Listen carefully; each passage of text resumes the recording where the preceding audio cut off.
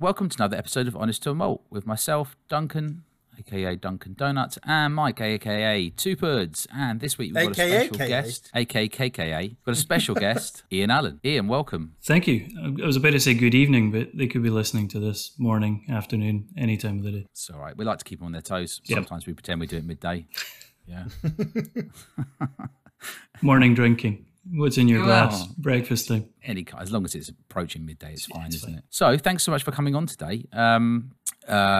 Mike, what's the episode title today? So we're at episode 44, and today's title is Allan le Bleu. Allan le Bleu. You didn't have to sing it, but hey, why not? The reference is easier. Thanks for that. So, Ian, it would be really nice if you could do a bit of an introduction for yourself. I mean, obviously, we know who you are. Lots of people know who you are. You are the global brand ambassador for Glenmorangie. Yep. Intergalactic, if they'd let me travel. If they'd let me travel. All the planets Space included. Travels. Yeah. Yeah, right, yeah. Elon's always calling you up and just going, come on. Just do a whiskey tasting. Come on. Get in the Tesla. Let's go. Yeah, let's go. I've put wings on it. Let's get out there. Yeah. And then Branson's on the phone going, what are you doing that for? We had a deal. It's competition. You were coming up in my sort of half dodgy plane thing. Yeah, so now we know there's a global space race competing for Ian's time. Yep. Who's the other one? Bezos. He's in there as well, isn't he? So, I'm sure one of them will win your affections. Bezos' rocket's very phallic, though. So kind of avoid that one. The most phallic of rockets. Yes. Yeah. It is, isn't it? And he does have a shiny head. So, yeah. Credit to him.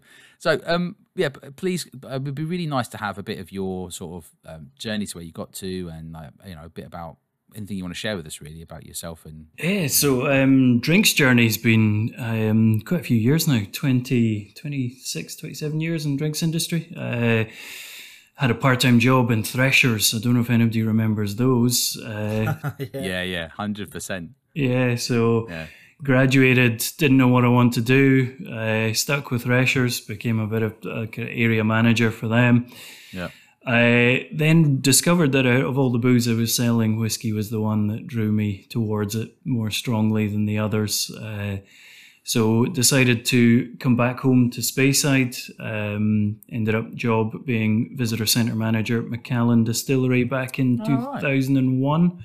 And I was there from 2001 to 2005, so 4 years there before jumping ship to the good ship, Glenmorangie, and have been there this is my 19th year now. So wow, so very much part of the furniture at this point. I hope you managed to stock up on some good Macallans. 1 or 2 bottles still in the cupboard. I'm currently in between my backdrop. I know this is a podcast and nobody can see it. I've got a very dull backdrop of 2 doors. Because I'm currently living at the distillery while we move house. All my whiskey's round at my dad's. So I did have... And your dad is not drinking it? Yeah, I did have a collection of Macallans. I've yet to go and see if it's still there. So just text you. I've only opened up 3 so far. You're fine. Yeah. It just randomly picks one and cracks it open. At least if you're living at the distillery, there's no way you don't have to hide deliveries coming. You're just there. You can just take them straight away. Absolutely. Well, do you fall into this thing because obviously you've got, Glenmorangie whiskey on tap, I assume, or at least you're trying it some of the time, right? Does that mean that you don't really buy too much from other distilleries, or Yeah, I wish. You wish. Okay, I buy. I don't consider myself a collector, but I have a huge collection of whiskies because I buy faster than I can drink, or I buy faster than I should drink, to be honest. And do you have a rough idea of how many open bottles you've got at the moment? Opens probably in the region of about 60. It's quite a few, yeah. Closed about 600. 600? Yes! Goodness me. Okay, that's a big whiskey room. Yeah, that's more of a vault. Yeah. What is in your glass and what's been up your arse then? We'll start with yourself, Ian. What have you got in the glass this evening? So I have got one of our little sneak preview bottlings that we did for a tweet tasting of this year's Warehouse One releases. Okay, yeah. So it is, we've got 2 coming out this year. I've got the non-peated, fully matured Rioja, which I love. It's rich and crazy and full on. So, and the tobacco in it is prominent and brilliant. Yeah. It's quick. It's kind of funky and quirky, but still kind of keeps that Glenmurray style about it, which I love. And the peated is equally good. Peated is not normally my go-to, but the peated Rioja was one that does stand out for me. It was really excellent to try them side by side. Yeah, and I shared them also with because we had a couple of samples of that through Steve Rush Tweet Tastings, and they were very generous samples, like 100 ml. So I shared some with some local friends and stuff as well, and they were. I drank them all myself. You drank them all yourself. I was blown away by them anyway. Whenever they come out, it's going to be very hard to not buy both, which is quite the statement. And I'm a bit on the fence about red wine casks, but this is one that really, really worked, right? And the Rioja was pretty obvious in its influence, strong. I think with wine casks in particular, the longer maturations suit them. Fully matured wine casks. Long finishes, that's when they come into their own. A lot of whiskies, a lot of distillers use wine casks as a bit of a shortcut, keeping the finish short, and that's not really where they come into their own. They really come alive once you give them the time and let the wood do as much of the talking as what was in the wood before. So they're full maturation again then? No, both of them. The non-peated is full maturation. The peated one is a finish. You kind of get away with the finishing, I think, when it's peated because there's flavour built into it. Okay, I see. But so the non-peated one was full maturation. Full maturation. Yep. Okay, because I had a whole bottle of the Oloroso one, and I've certainly tried the Amarone, and was there an Amontillado as well? Yeah, Amontillado. We had Amontillado, yeah. We've done Manzanilla. We've had a Barolo, Tokai. I've tried the Tokai, yeah, and they've all been full maturations, I think. Is that right? They're a mixture. There's a mixture. Some full maturations chucked in there, but there's some finishes as well thrown into the mix. Okay, yeah. Yep. They're all pretty full-on flavours. Yes. Right? Yeah, for sure. So, has anything been up your arse in the last week then, Ian? Can I stretch it to the last month? The fact that January, since the start of the year, you can recap the last 10 years if you want. Can we? Problem. We'll condense it. We'll do like a montage, like a training montage of things. I was planning on using this as a bit of a counselling session, just to get issues resolved. We just do for you. We just do a few moments later. What's been on my ass? January and February. I just don't like them as months. They're not good months. They're dark, cold. And then people throw on to the top of that, they kind of do dry January when all your bars and restaurants need people in through the doors. So, you see, you're making me feel guilty about my life decision. How do you feel about that, Duncan? Well, I feel guilty now, don't I? Take that. Yeah, but you didn't do it properly, did you? Did I not? 25 days. I mean, it's still... Yeah, a fail. I spent for enough 5 days. You helped the local industry. I was down the pub yesterday. Was it yesterday? Twice over the weekend. Guinness. Yeah, I've made up for it. You got 25 days to make up for it. yeah, I've made up for it. Trust me. Like I'm at text yesterday going, come and pub quiz tomorrow. I'm like, probably. All right, Mike, what's in your glass at the moment then? What's in my glass is the Cutty Sark blended Scotch whiskey, which is the celebratory 100-year edition. We were kindly given a little trip, shall we say, to the Cutty Sark. Believed by yourself, Ian, was instrumental in getting us there. Well, we had massive imposter syndrome. And yeah, we absolutely enjoyed this on the night quite a lot, and did so after the event, and are still doing so now. Yeah, so one of the most reliable best blends out there, which again we were saying the other day, we're surprised we're not seeing it in more supermarkets and things. So that's in my glass. What's been at my house currently is Sky Broadband, because my internet connection is crawling back down to 2 megabytes per second. So I've gone back in time slightly to 2001. But no, generally my back issues have been at my arse. Literally, I now have sciatica on top of the recovering slip disc, so I am in great physical condition. That's been really it. Other than that, I'm wonderful. It just reminds me of that time when you made the joke about like going to like a rugby event to catch up with rugby people, and then your back going as you're getting out of the car sort of thing, and then it turned out you did your back last time just plugging in a laptop charger leaning forwards. Yeah. Yeah. Your back does seem like it's on. Last legs. Yeah, this time it's gone from. I went to Wales and had a 4.5 hour trip in the car, and for the last 45 minutes, I had to lean over the car seat to play the clangers to my little one, just to keep her from going insane and screaming the windows out of the car. So that has ruined me. So yes, I am very fragile for the size and look of me. Yeah, you are. If the wind blows, if you're out and the wind catches you, that could be it. It could be over for you. So we need to get you you're like Wayne Rooney in the Euros for England. We need to put you on bubble wrap. Don't go there. Do you remember I told you before I got called Wayne Rooney by a Korean barman. He thought he was like being cool and giving me a compliment, and he's like, Wayne Rooney, Wayne Rooney. I'm like, no, mate, no. Yeah, the Welsh Wayne Rooney. That's quite good. You can have two nicknames if you want. You can be two puds and the Welsh Wayne Rooney. Ian, do you ever have a nickname? Have you ever been assigned a nickname by? No, never heard You one. managed to dodge a nickname all of your life. All of my life. There was a guy that lived round the corner from me at school. There was a guy. He tried. One, Where is he now? Ian? No, there was a guy called Ian who lived round the corner from me at school, and he got nicknamed Enos the Penis. And I went to school just worrying for fear that I would adopt that nickname because I had the name Ian as well. Thankfully, yeah, but they'd already assigned it to somebody else, hadn't they? Yeah, they'd already assigned it. So thankfully, it didn't stick to everybody called Ian. So that's not an encouragement for people listening to this to start referring to me as that. Yeah, if anything, Ian's saying the opposite. He's saying absolutely do not do that. Yeah, because he felt very sorry for the other person. Yeah, definitely so don't. Unfortunate. Yeah. Dear me.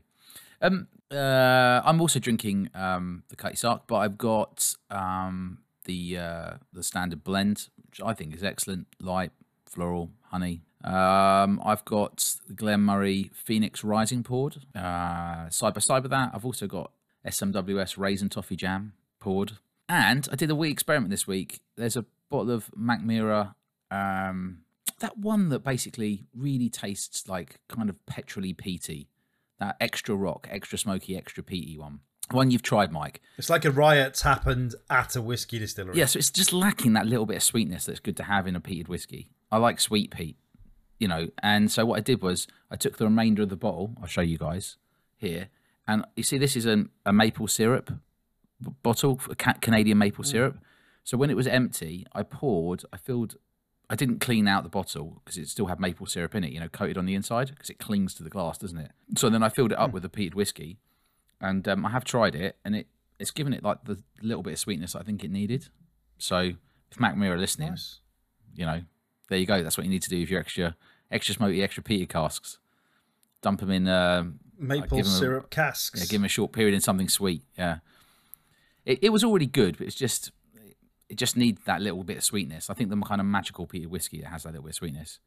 And what's been bugging me is dry hands. I'm completely fed up with dry hands. For as long as I can remember now, my hands have just been dry. I don't know when it changed in my life. I don't know what changed in my life. I think it's when I came back from living in Asia. I'm just like, you get caught in between. Like, if you moisturize them, you end up moisturizing them all the time, and then there's like these moisturizers that supposedly work really well, but I swear, even if I use those, like an hour later, they're just back to being like really dry, to the point now where I sort of go, shall I even bother washing them? That's probably the problem. You're supposed to be clean and hygienic washing your hands. So you wash your hands, you towel dry them, and then they just go back to being like sort of 100-year-old man hands, and they're like dry. It's horrible. So I don't know what to do about that. This is giving me a peek into my future in an old folks' home. It's like talking about dry hands and sore backs. Yeah, well, does it not bug you? Do you not have dry hands? Occasionally. Do you live in a sauna or something? Elgin. It's the tropical part of Speyside. So yeah, the tropical Speyside. Yeah. Just deck chairs and bikinis and palm trees. It's glorious. Just drinking whiskey out of coconuts. That's just in the office. I picture it. You want a drama, you can have it. It's in that glass, but don't you down it. Drink it slow and drink with us. Oh no, cantaloupes. So we usually, when we have a guest on, we do we pitch them a Dragon's Den idea. So I've narrowed it down to two. So Mike and I are thinking about launching a business. We're looking for your hard-earned cash, Ian. You've got stacks of thousands on your desk. obviously it's the obligatory where we're asking for about 1%. We're asking for £50,000 for 1% of our business.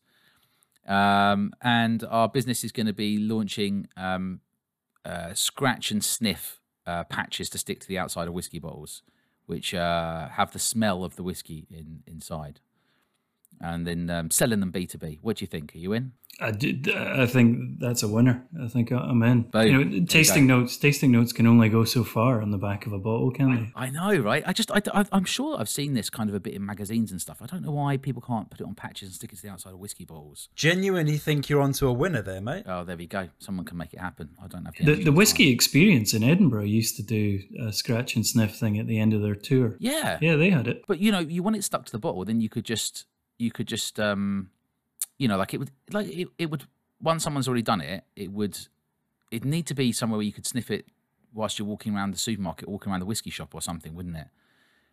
Because how it smells is a big part of whether you decide you want to buy it. I think, really, you know, I recently had a bottle which I won't name because it's going to come up in a different pod, but there's nothing associated with any of the brands or bottles we're talking to today. But the nose was so bad on it that it's really put me off the whiskey. I don't know how I feel about the bottle now, and it doesn't happen very often. But if the nose really smells, not a fan of that. I've got one more idea for you because we only have guests on about once a month now. So other idea for the next 50 grand, let's just assume you've got 100,000, so we've already secured 50k. Easy. Blackout bottle bags that keep the bottle at a solid 18 degrees. So basically, it's a little bottle pouch bag, and then you put your bottle in it, and it just keeps it completely blacked out. So therefore, you could leave it wherever, and it doesn't matter because the sunlight can't get it. So it's kind of like a sort of travel bag type thing, really. You know, if you were going to go to like a sunny country or something. Yeah. So again, 1% of the company. I'd say 2% this time, 50k. That one's a harder sell. Like I don't like to black out my bottles. I like them on the shelf. I like to be able to see them. But you travel, maybe you might sell it to me. Yeah, maybe travel. Yeah. You know, or if you lived in like, you know, tropical Speyside where it's sunny all the time, you're drinking out of coconuts. Yep. Yeah, I can see I've got some bottles at the window. They'll probably fade the label at some point. So. Yeah, that's all it is. Yeah, okay, all right. So no investment there, but you're back in the scratch and sniff. Scratch and sniff. My one concern about scratch and sniff is if you're walking in a shop like the Whiskey Exchange in London, everybody's scratched all the labels that would smell. They should still smell for a while, right? Yeah, I guess. Yeah, you'd like to think so. I guess what you have someone that comes into the shop and they just go around and scratch and sniff every single bottle, wouldn't they? God, that would be frustrating. And you'd have people like stood and bent over at funny angles, just like sniffing bottles. It'd be funny to see, though, wouldn't it? People holding the bottle up to their face and just really strange etiquette in some of these places. Yeah, there'd be a Facebook group, bottle sniffers. People more whiskey, bottle sniffers. More whiskey distilleries should make a fragrances from the best smelling noses on whiskey, and then you could have it as a fragrance or something. We did that as it's close to April Fool's Day, but we did an April Fool's post. I think back in 2019 that we had kind of created our own range of eau de toilette and fragrances to smell like Glenmorangie whiskey, and we got them all mocked up and done. So that was our April Fool's joke a few years ago. Yeah, so was it received well? I think so, but it was, you know, everybody was doing these at that time, so folks saw right through it. We should do it in July. Yeah, see what the that's reaction true, is. actually. Yeah. That's what we were saying the other day. You should do this stuff like Mike's got an advent calendar from S&WS that he hasn't drunk yet. Christmas advent calendar. I was like, just do it in July. Yeah, like yeah. Just do it. Do the 12. How many days of Christmas is it, Mike? To be fair, it's the 12 days of Christmas. I could do the 12 days of August because my birthday falls on the 11th. Exactly. So I could just have 2 drams on my birthday. You'll get more attention, if anything. There you go. Won't you? Yeah. Dress up like Santa in August and do 12 days of August.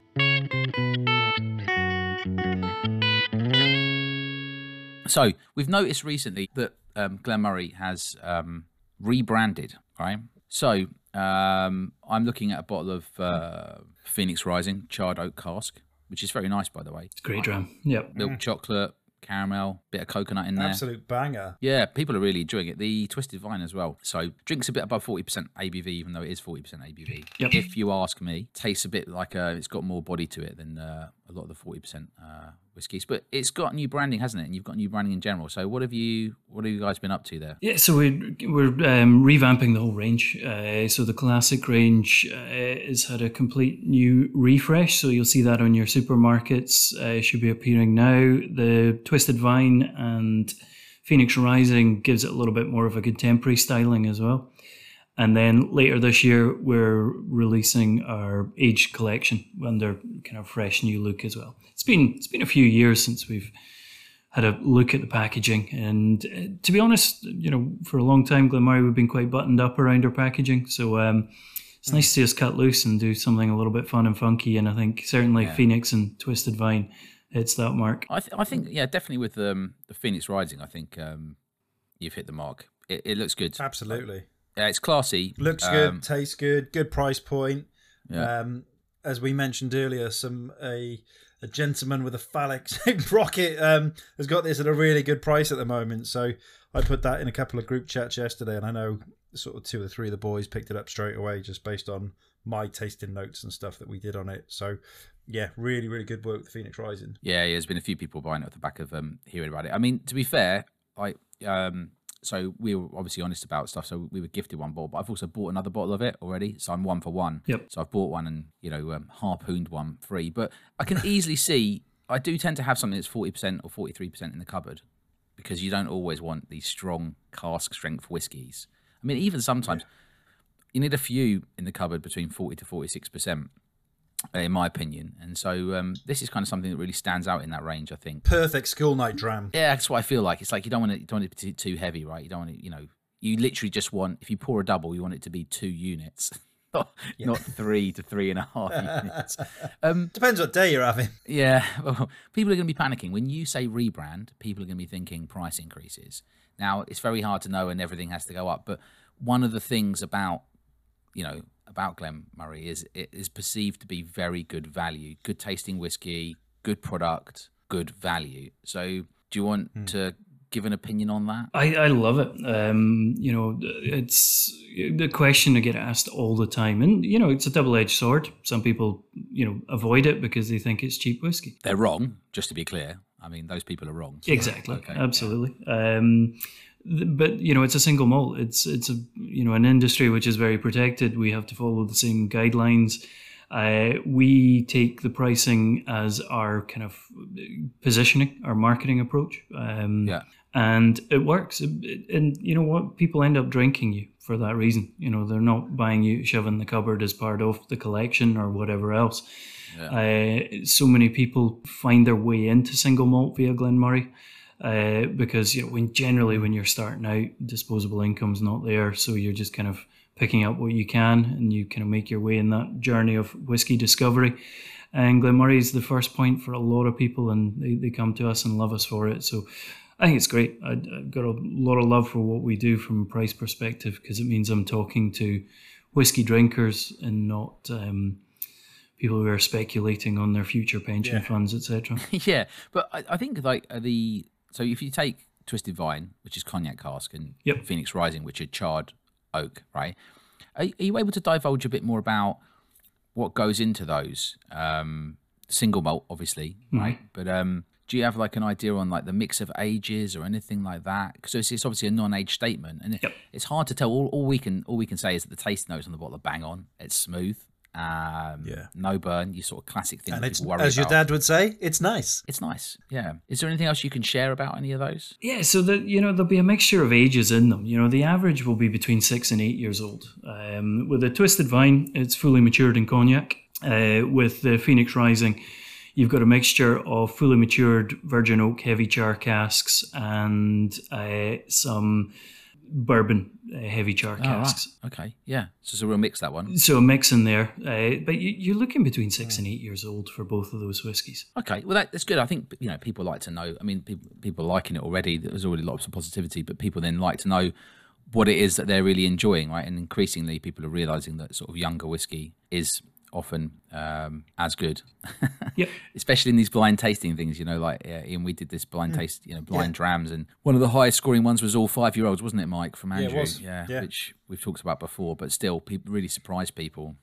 Someone sent me some whiskey recently, and I tried it blind, and I had a guess as to what it was. I said, really lovely, because like you go with things that you've experienced before. It reminded me a lot of like a Carmore Ben Nevis. I was getting things like bacon and maple syrup and stuff. It was kind of on the nose. It was ashy and peaty on the palate. And I said it was Speyside or it was Highlands, peated whiskey, under 10 years old. And I said, but, you know, it could be a young Kalila as well. And I guessed it was about sort of mid-50s ABV. It turns out it was the 8-year-old peated cognac from you guys, right? Which was incredible. And I'm devastated that I didn't get a bottle of that. We've still got it. It's you still got it? Yeah, the peated cognac is on our bottle your own.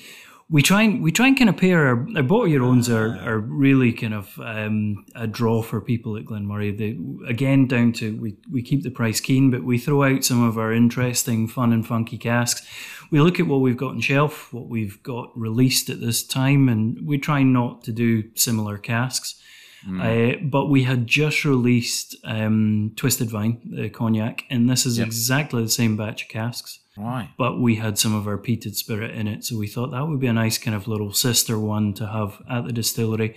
But in this case, it's cask strength, 8-year, fully matured, but the peated stock versus the non-peated at 40% in Twisted Vine. If I was to draw a reference though, obviously, although it's cognac cask, so this sample was sent to me by Cliff, right? So thanks to Cliff. He said his notes were nose, honey. Obviously, he wasn't trying it blind. He was trying it. He knew what it was because it's his bottle. But he said he got honey on the nose, overripe pear, rubber, wood char, and then charred smoked meat on the palate. But I felt like some of that was coming through to nose as well. And he said like orange bitters and brown sugar on the palate. And he said peat, honey, and black pepper on the finish, maybe like honey and pepper burnt ends. But I really felt like if I had to say what was it remind me of the most, it reminded me of those really, really put on a pedestal Ben Nevis Carmores. Even though the ABV's higher, those sort of the 4, the 6 and the 7-year-old that people were going bonkers for, that. And you're saying it's still available, right? So I'll be putting a call in probably tomorrow to get something posted. It's that good. It's really that good. So I tried it and I was like, this I would really like to have. Glen Allan, young Allan, you dram, yeah, wings, I'm going in. Phoenix rising, older Phoenix rising, the charred old cast with the bounty ain't a hiding. Ian Allan, he's on. Twisted by mine, a coffee twist be fine. I'm sipping my espresso, drink hot cognac like it's Mexico. Fly back through the duty free, the Glenmorangie sold to me. See a 15, 18, the value I'm not hating. Glenmorangie, they on. So, would you like to do Pudding Island drams, Ian? Let's do it. Let's do it. So, you know the concept, right? So concept is, for people that are listening, if you haven't heard it before, we did an episode called Pudding Island Drams. You're going to a deserted island and you get to choose one pudding. You're going to be on your own for 30 days. Not forever, because obviously if you're on your own forever, it's a bit depressing, right? Just 30 days. Chill out. Just have some time away for the family, you know, whatever it is, you know, a bit of downtime. Get away from January and February. Yep. So you get to choose one pudding, one whiskey, one album or music. I mean, if people still listen to albums, we do, but lots of people these days don't even understand what albums are.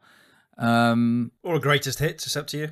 Yeah, greatest hits. And then who's going to pick you up? So, Ian, where would you like to start? We'll start with pudding. It's straight in. Straight into the pudding. It's got to be sticky toffee pudding.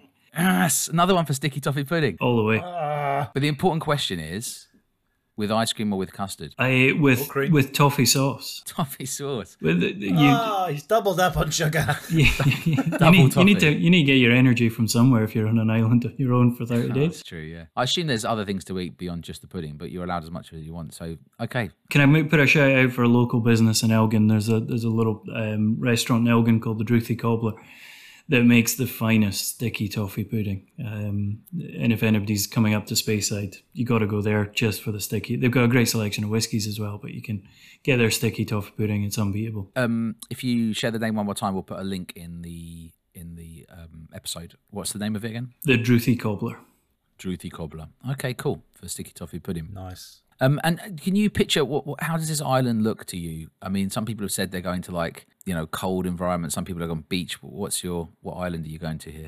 Is there such as a kind of continual autumnal island? Yeah, okay. Well, I mean, it can be. I mean, not too hot, not too cold. Yeah, temperate. Is that the word? And yeah, I'm not a beach man. It's where dirt meets water. Don't need to find that. That's fine. I can live without that. We'll get you doing the marketing for Marbella. Where dirt meets water. Okay. So what about do you want to do whiskey or album next then? Let's save the whiskey till last. Let's go album. Okay, go on then. So what album would you be listening to whilst you're eating away your toffee pudding with? That's a tough one. And there's so many I could choose from, but one of my all-time favorite bands, a band called Tool. So Enema, great album. It's phenomenal. All the songs last about 8 to 10 minutes, so you can take your time listening to them while enjoying the sticky toffee pudding. So you're a drumming fan then, if you like Tool? Danny Carey, one of the finest drummers in rock and roll. Okay. So have you ever seen on? I mean, like Tool's not 100% my bag, but I've listened to lots of Tool. I mean, they're a super they're like modern prog, really, aren't they? Kind of like progressive metal. Right?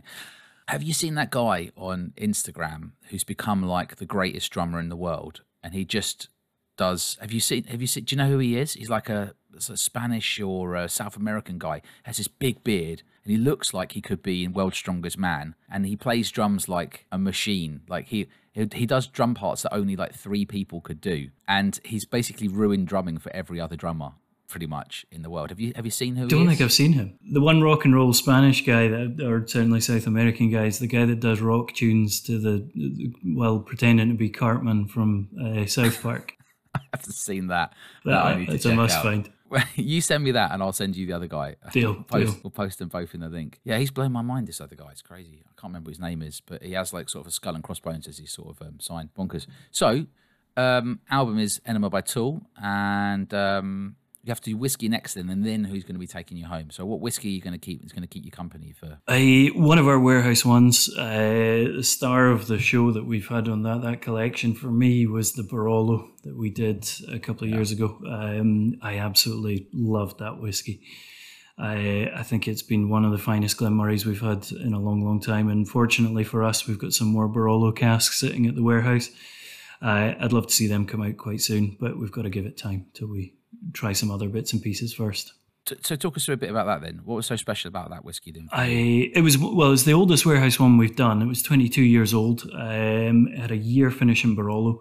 Yeah. Basically, we're taking in some Italian red wine casks, and we're looking for. It was Amarone we were mainly looking for. See, I like Amarone, but some people are like they're doing it down, mouthing off about it. But I love it. I think it too, yeah. Aaron Amarone is a fantastic whiskey. It's a great dram, and we were kind of thinking, well, even if we get something half as good as that, it's still a quality whiskey. So we took in some Italian casks. But it was the Barolo that shone through first, but it was the Amarone we were really looking for in the first instance. So it's one of these ones that kind of took us by surprise.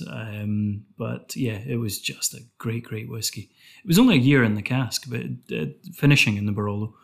But it didn't take that long for the Barolo to take hold. So that would have brought what? Did it bring like plumminess into the wine? Yeah, it was kind of dark fruits, like say kind of that plummy note coming through.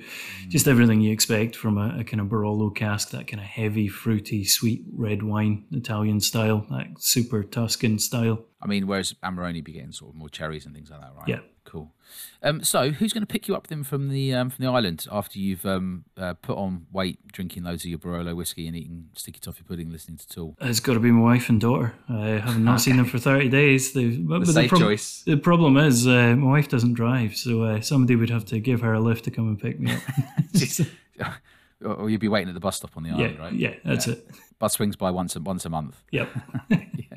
Does that mean you do all the driving then for the family? I do, yes. And my wife doesn't drink, so see when we go out for dinner. Oh my days! So it's a cheap dinner. Have you considered investing in driving lessons for your wife? Oh, we've invested a lot.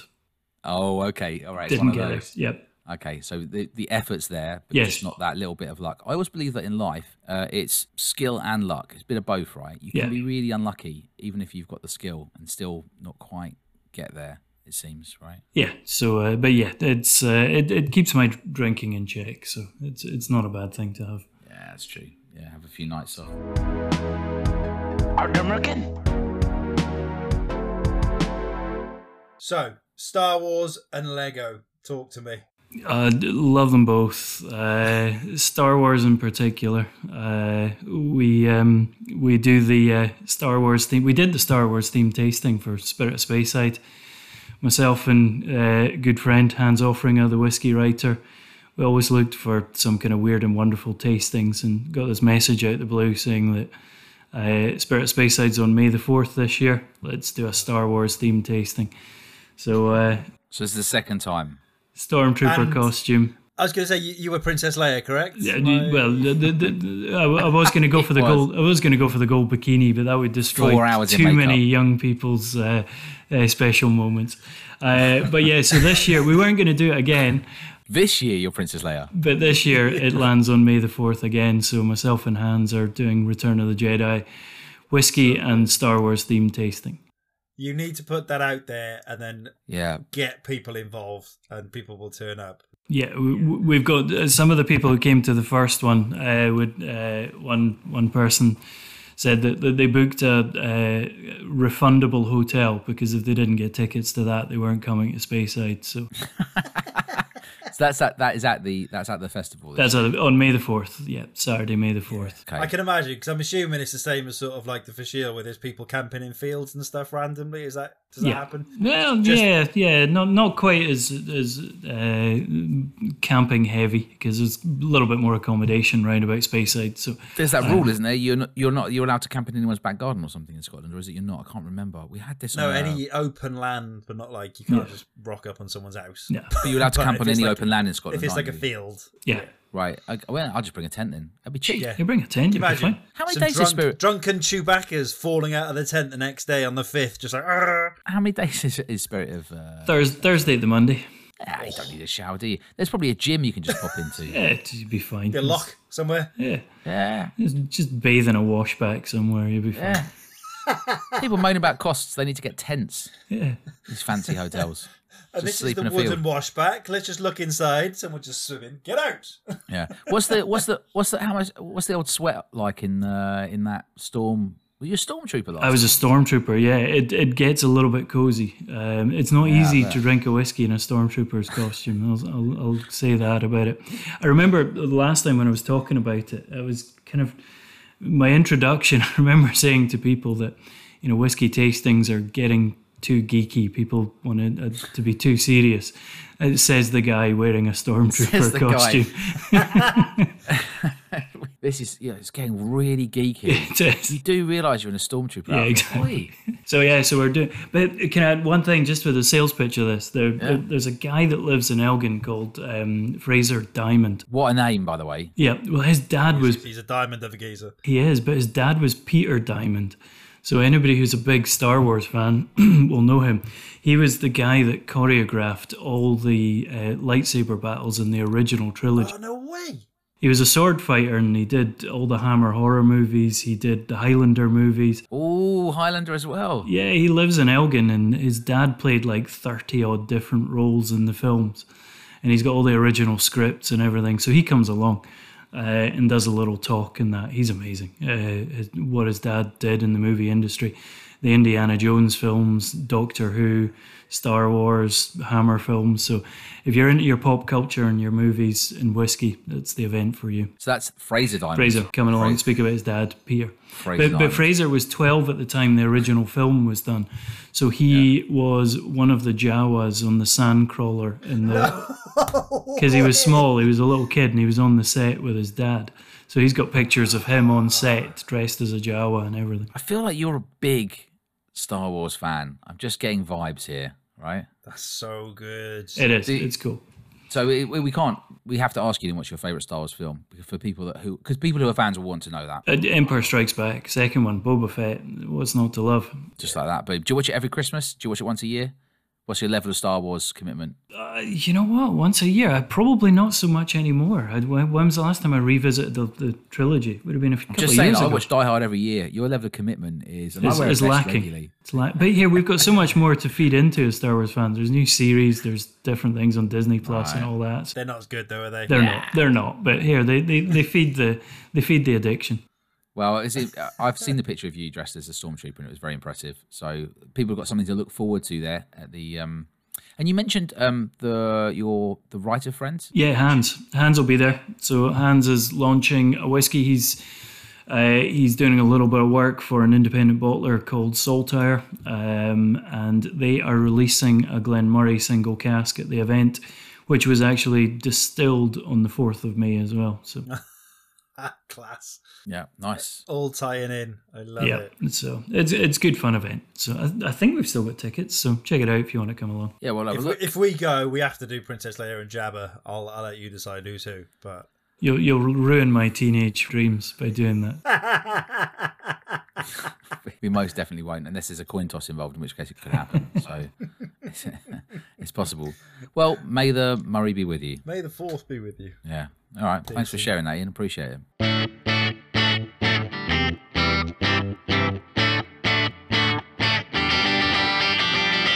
Is there anything that like people wouldn't know about Glenmorangie, the distillery? Like, is there any kind of like, I don't know, something that people just generally wouldn't know from like reading things online on the website or going on like Whiskey Fun or something like that? Is there something that any kind of insights you could share, like a fun fact or something like that? Everything's online. The facts about Glenmorangie that are on the dark web, you don't want to know about it. If you've got the time and patience to get on the dark web, then you can find out. Yeah, you can find it. No, the distillery. First thing you do when you get on the dark web, Glenmorangie. Yeah, let's find out what's been going on there. It's like a spike in searches. People monitoring the dark web going, what's going on? What's going on, Glenmorangie? Well, we do have bodies buried at the distillery. That's a great fact. The distillery is built on the site of all the public executions in Elgin.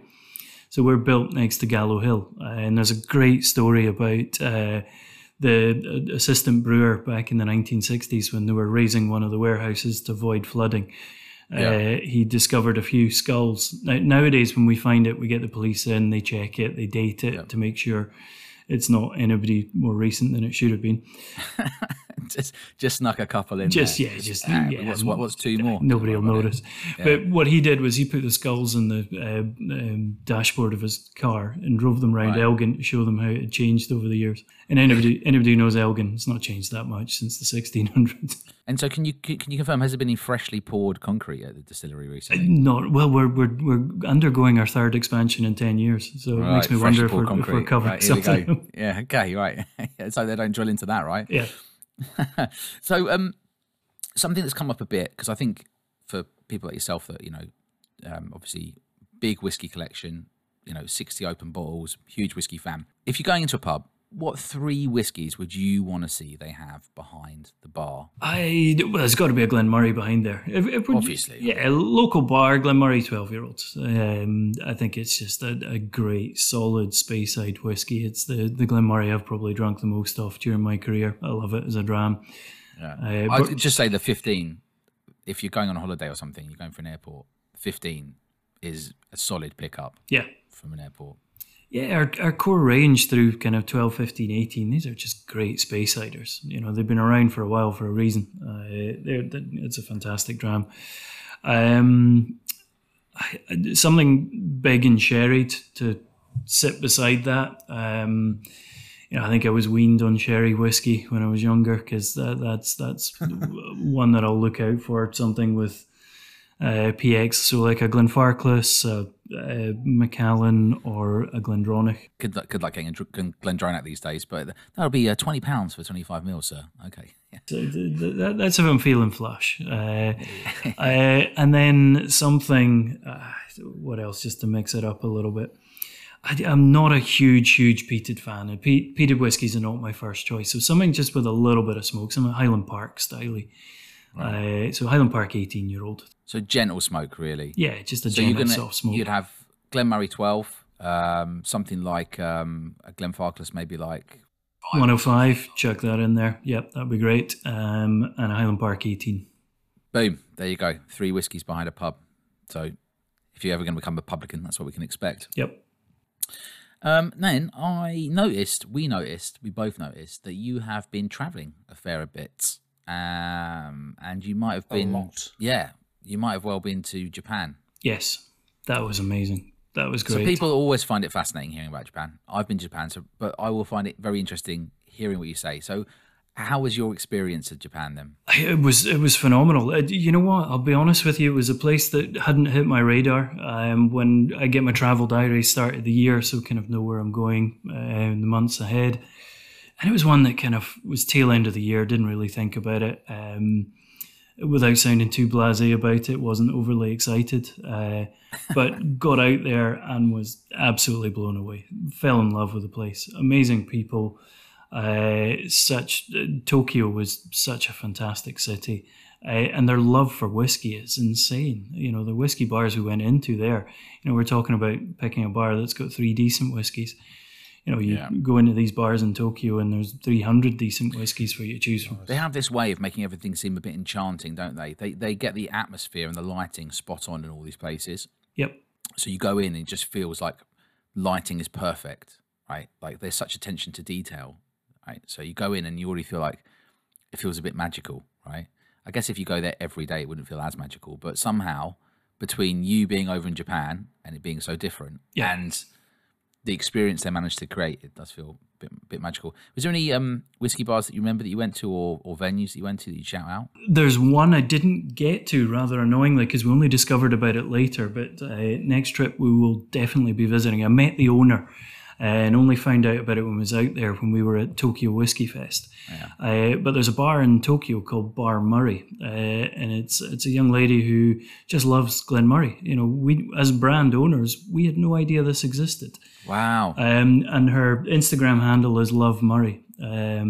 So it's a whiskey bar that focuses mainly on Glenmurray, but has a load of other whiskies as well. So would you believe it? We didn't make it. It was an hour on the train to get there. So we could plan it in at last minute. But that sounds like you should be making like a full-on marketing video about that. The next time we're out there, we're going to do a tasting. The whole team's going, aren't they? The whole team's going over. Yeah. It feels like there should be excuse. Yes. No, but really, I mean, that feels like it's got like sort of, you know, brand marketing, sort of campaign marketing written all over it, you know, like that. And the fact that it's kind of organically grown, it's just somebody with a love for the brand. You know, there's been no funding, there's been no kind of, we haven't been giving them product. It's just somebody who loves Glenmurray and just stocks it up. That's also what you'll find over there. Like they become sort of a bit obsessed about one thing, and then they just like they don't double down on it like people would hear. They like quadruple down on it, right?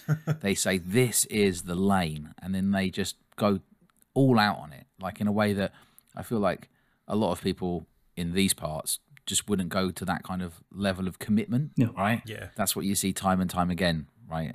So yeah, it's not a surprise to hear. That's pretty cool. Was that in Tokyo as well? Or was that somewhere else? No, it was in Tokyo. I was the whole trip was Tokyo. Didn't leave Tokyo at all. Yeah. So we had it's quite big though, isn't it? Really? Yeah, so, just a wee bit bigger than Elgin.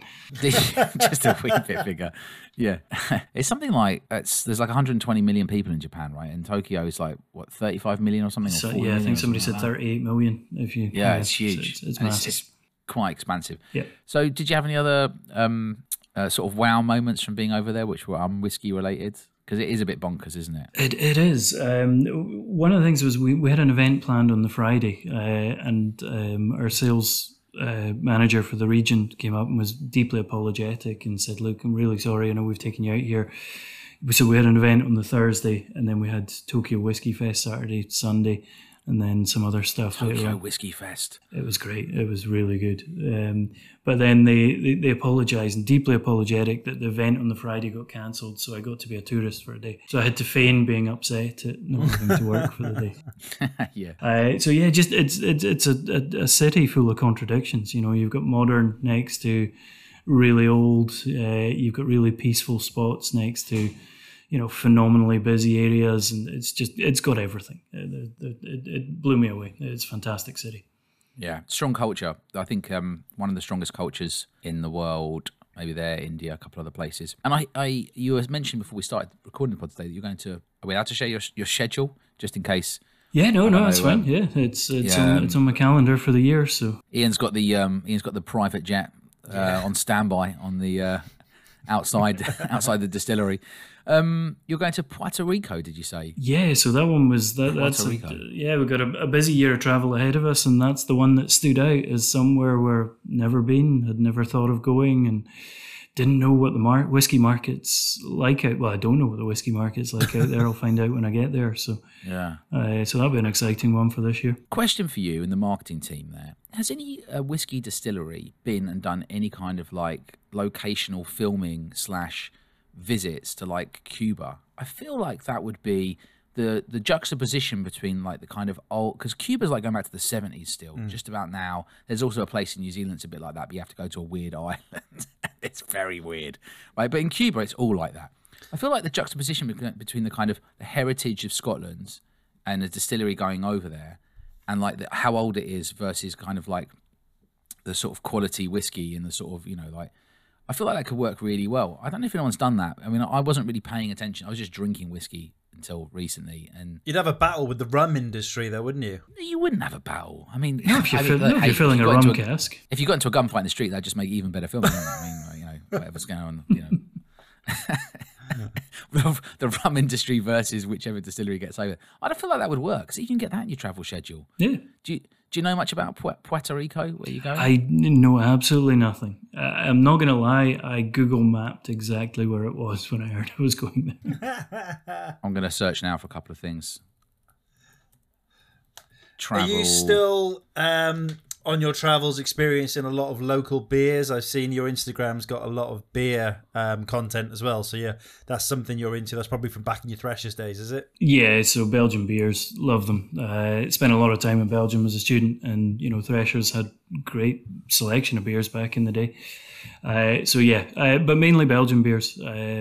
It's a hobby of mine, passion of mine. Don't want to worry you, Ian, but it says for Puerto Rico, like Mexico and some other Caribbean islands, there's a high level of gun crime, drug trafficking and gang activity, and the homicide rate is relatively high. There's also an issue with theft, mostly pickpocketing and purse snatching variety. I mean, that sounds like Edmonton Tesco, to be honest. So you're not too far off. That sounds a lot like Edmonton Tesco, doesn't it? It's okay. We'll get Ross Kemp to accompany you. I'll leave my purse at home. It should be all right. And we also usually ask, is there anything? We did this episode called Whiskey Room 101, which is exactly like Room 101, where we put some things into Room 101. Is there anything in the whiskey industry at all that you would put into Room 101? Oh, great question. Let's go with what we've already spoken about. You know, people judging the whiskey on its price tag that's on the side of the shelf. Oh, okay. Yeah. Let's bin those people. People that only judge it on a price. People that think because it's cheap, it's not good. Yeah. Always remember, we did an event out in Frankfurt once, Inter Whiskey, and when you do these, I don't know if you've ever been to a European whiskey festival, but unlike the UK ones where, you know, the brands have their own stand, so Glenmorangie would have their own stand, you're on stand with your importer, so you're sharing a stand with whatever brands that they have on their books with them. Yeah. And we were on the same stand as the Benriach guys, so Benriach, Glendronach, Glenglassaugh. And I was standing next to their brand ambassador, sales manager at the time. And there was a German fella came up to us and said, "Oh, don't drink your whiskey, it's too cheap." And then he took one step to the right and said to the Glendronach guy that I'm not going to drink your whiskey, it's getting too expensive. So it was like, I really wanted to. That guy was just brilliant. That was just top shit housery all round in there. I wanted to know what his sweet spot was. What is the price tag that made it a good whiskey for him? It did, yeah. He had like a £2 range, yeah, right? You just got to hit that. It's got to be anything between 39 to 41. I didn't know Brian travelled to Europe, but hey. Yeah. Hey, well, Brian's still firmly in the bucket if he won't spend over £100, isn't he? Which is fair enough, I guess. I mean, £100 is a lot of money, but that's his firm belief. Whereas I don't mind going over it every now and then. So here, it's worth what you'll pay for it. You know, if it's good, it's expensive sometimes, but sometimes you get lucky and get good at a good price. So. Yeah, for sure. I was thinking about whiskey festivals just this week.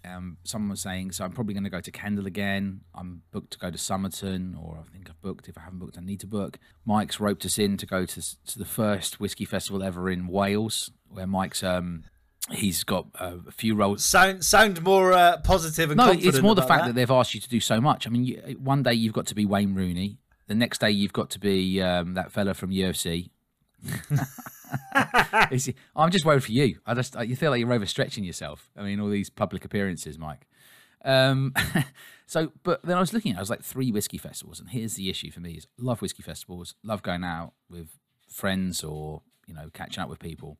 But if you go to the pub, you can also catch up with people and just have 2 pints, right? And 2 pints cost about anything from about £8 to £12, depending where you are. If you go to a whiskey festival and you spend £40 on a ticket, here's the sad truth. You have to feel like you've got £40 worth, right? You do. Otherwise, you just go to a pub, sit down, have 2 pints with your mate, or 3 pints together, right? And so in order to feel like you've got £40 worth, you always get to that point where you're like, well, you get into the flow, and therefore you drink too much. So I kind of have to look at it and say, well, all these people say, all the few people that say, I go to whiskey festival and I just have like 5 drams. Okay, well, you just spent £40 to have like 5 10 ml pours. I mean, fair enough. You could have, like, what's the point? You're not saying go there to get pissed. I'm not saying go to get, I'm saying you need to try enough. Yeah, and it is about the experience, but you also get the experience at a pub, catching up with your friends, right? So that's my that's my dilemma about whiskey festivals. I really enjoy them, but I have to feel like I've got my money's worth, right? If they made the tickets £10 and you had to pay for more, I would drink less, if you see what I mean. Yeah, I do worry sometimes that some whiskey festivals are counterproductive, because I'm pretty sure there's some people who've gone to a whiskey festival that will never drink whiskey ever again because they overstepped a mark and feel like hell the next day. Yeah, that's a good point. Yeah, I mean, we just judge it through the eyes of people that like drink a lot of whiskey. Yeah, obviously we're going to drink whiskey again. Although, are you one of those people? Like you obviously aren't, but you must know those people in your life. You would have heard people say this. They say, "I'm never drinking insert beverage again." Right? Yeah. Whatever it is, tequila, whiskey, I don't know, wine, and I always think, give it a few days. Don't be hasty. I don't know. Just had a bad hangover. I don't know. Right. I can't look at Southern Comfort again after one bad experience. So you are that person. Yeah, I'm that person. The smell of it just turns my stomach. Although I've had bad experiences with whiskey, but oddly I can keep coming back to it, thankfully. Yeah, well, I mean, I feel like JD is one of those things. People always have an issue with Jack Daniels, and it's usually from like student days and stuff, where it was like in the bar, double Jack and Coke, and just getting absolutely ruined. I mean, I've done both. Southern Comfort, JD. I had a period of my life where I only drank JD pretty much. A period of life I only drank Southern Comfort. Fine, I can drink both of them. I mean, I wouldn't drink them now. I mean, I could do. I wouldn't. It wouldn't be. Wouldn't turn my nose up at it. Right. So, Ian, thank you so much for coming on today. Before we close the ceremonies, is there anything else that you would like to share or discuss? I think we've covered everything. Just looking forward to 2024 and getting back out on the road and sharing whiskies with people. And if I'm not seeing you on the road, come and see us at Glenmurray. Yeah, we keep talking about a road trip. It's like we're teasing it now. Like, you're welcome. Spirit of Speyside. Spirit of Speyside. That's one thing I'd like to do. It's expensive now. I hear people sort of saying it's expensive. It has become a little bit more expensive, but you know what? Everything's becoming expensive these days. And Spirit of Speyside's worth every penny. So my little plug for there, if you're coming up to Speyside this year, try and plan it round Spirit of Speyside, where we've got some fantastic... Can we stay in the distillery? Yeah, we'll lock you in a warehouse overnight. You'll be fine.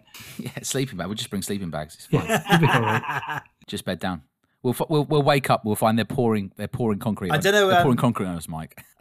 In the extension.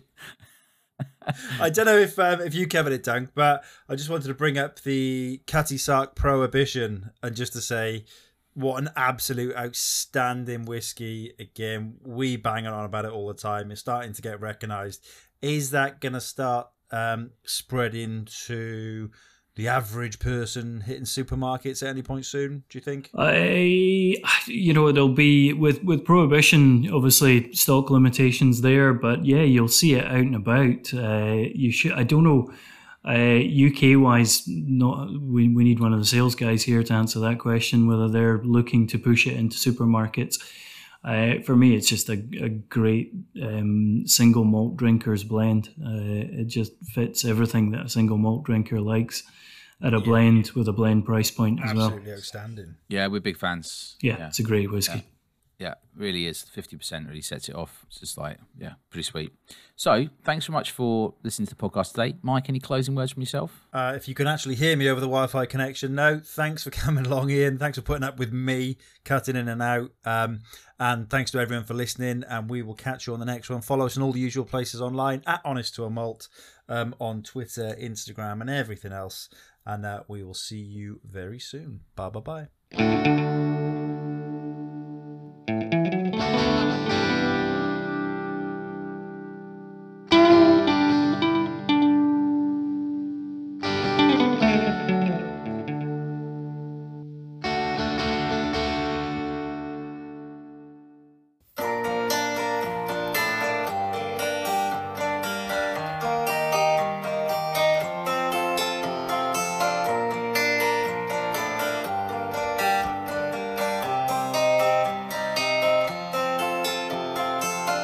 Where have all the fanny bots gone? Long time posting. Where have all the fanny bots gone? A long time ago. Where have all the fanny bots gone? Dramas have blocked everyone. Oh, when will they